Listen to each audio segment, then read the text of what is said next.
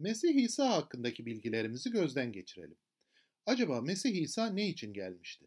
Mesih İsa, Tanrı ile insan arasında aracılık yapmak üzere geldi. Çünkü Tanrı tarih boyunca farklı çağrıları ve farklı görevleri olan özel kimseleri belirlemişti. Ancak o kimseler görevlerini tam mükemmel bir şekilde yapamadılar. Bu yüzden Mesih İsa bir peygamber, bir kahin ve bir kral olarak, yani kilisenin başı ve kurtarıcısı olmak üzere geldi. Aynı zamanda Mesih İsa her şeyin mirasçısıdır ve dünyanın yargıcıdır. Tanrı'ya ait özel bir halk olması için, yerin bütün uçlarından herkesin kurtuluşu için Mesih İsa alçaldı ve aramıza geldi. Tanrı'nın oğlu Mesih İsa aynı zamanda Rab olan Mesih'tir dediğimiz kişidir. Mesih kimdir, nasıl biridir? Bunu düşünmemiz ve bunu görmemiz gerekiyor. Mesih İsa bizden biri gibi aramıza gelmiştir. Ancak o tek günahsız olan kişidir. Kutsal ruhun gücüyle Bakire Meryem'in rahminde alçalarak bizimle aynı insan doğasını üzerine almıştır. Tanrı ve insan doğası tek bir kişide birbirine dönüşmeden, birleşmeden, karışmadan bütünleşmiştir. Mesih İsa hem Tanrı hem insandır. Tek bir Mesih vardır. O da Tanrı ile insan arasında tek aracı olan kişidir. Mesih'in üstünlüğünü düşünün burada. Özgün günah ve düşüş konusunu tekrar hatırlayalım. Gerçeğin bilgisini ve tanrısal bilgeliğin tüm hazinelerini insandan üstün, peygamberden üstün, kahinlerden ve krallardan üstün bir kişi bize verebilirdi.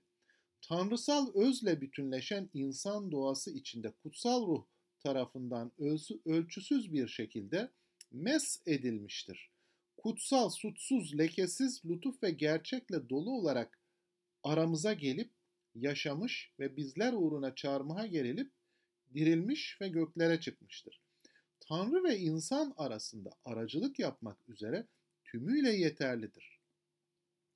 Gücü ve yetkisi bakımından Mesih bütün peygamberler ve kahinlerden üstündür. Baba Tanrı'nın biricik oğlu Mesih İsa. İşte bu yüzden ünvanı budur. Böylelikle bir güç ve yetki ile donanmış bir şekilde, göksel bir şekilde aramıza gelmiştir. Rabbimiz Mesih İsa insanı kurtarma görevini yerine getirebilmesi için bizlerden biri gibi aramıza geldi. Ve Tanrı'nın yasasını bizlerin yerine kendisi tamamladı. Bu yüzden yasa altında geldi ve yasayı tam mükemmel bir şekilde yerine getirip yasayı tamamladı. Yani Tanrı'nın adaleti karşısında bizlerin hak ettiği cezayı bizim için üstlendi, bizim yerimize üstlendi. Hak ettiğimiz en şiddetli acıları bizim yerimize taşıdı. Çarmıha gerildi ve öldü. Gömüldü ve ölümün gücü altında kaldı. Ancak bu süre içinde bedeni çürümedi. İçinde acı çektiği aynı bedenle üçüncü gün ölümden dirildi. Göğe yükseldi ve orada göksel tahtın en önemli yerinde Baba Tanrı'nın sağında oturdu.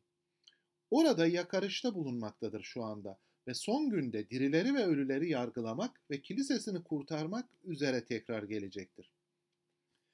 Mesih İsa kutsal adaletin bedelini tam mükemmel bir şekilde ödemiş, günah sebebiyle Tanrı ve insan arasındaki ayrılığa barışma sağlamış, Tanrı ve halkı için sonsuz bir miras satın almıştır.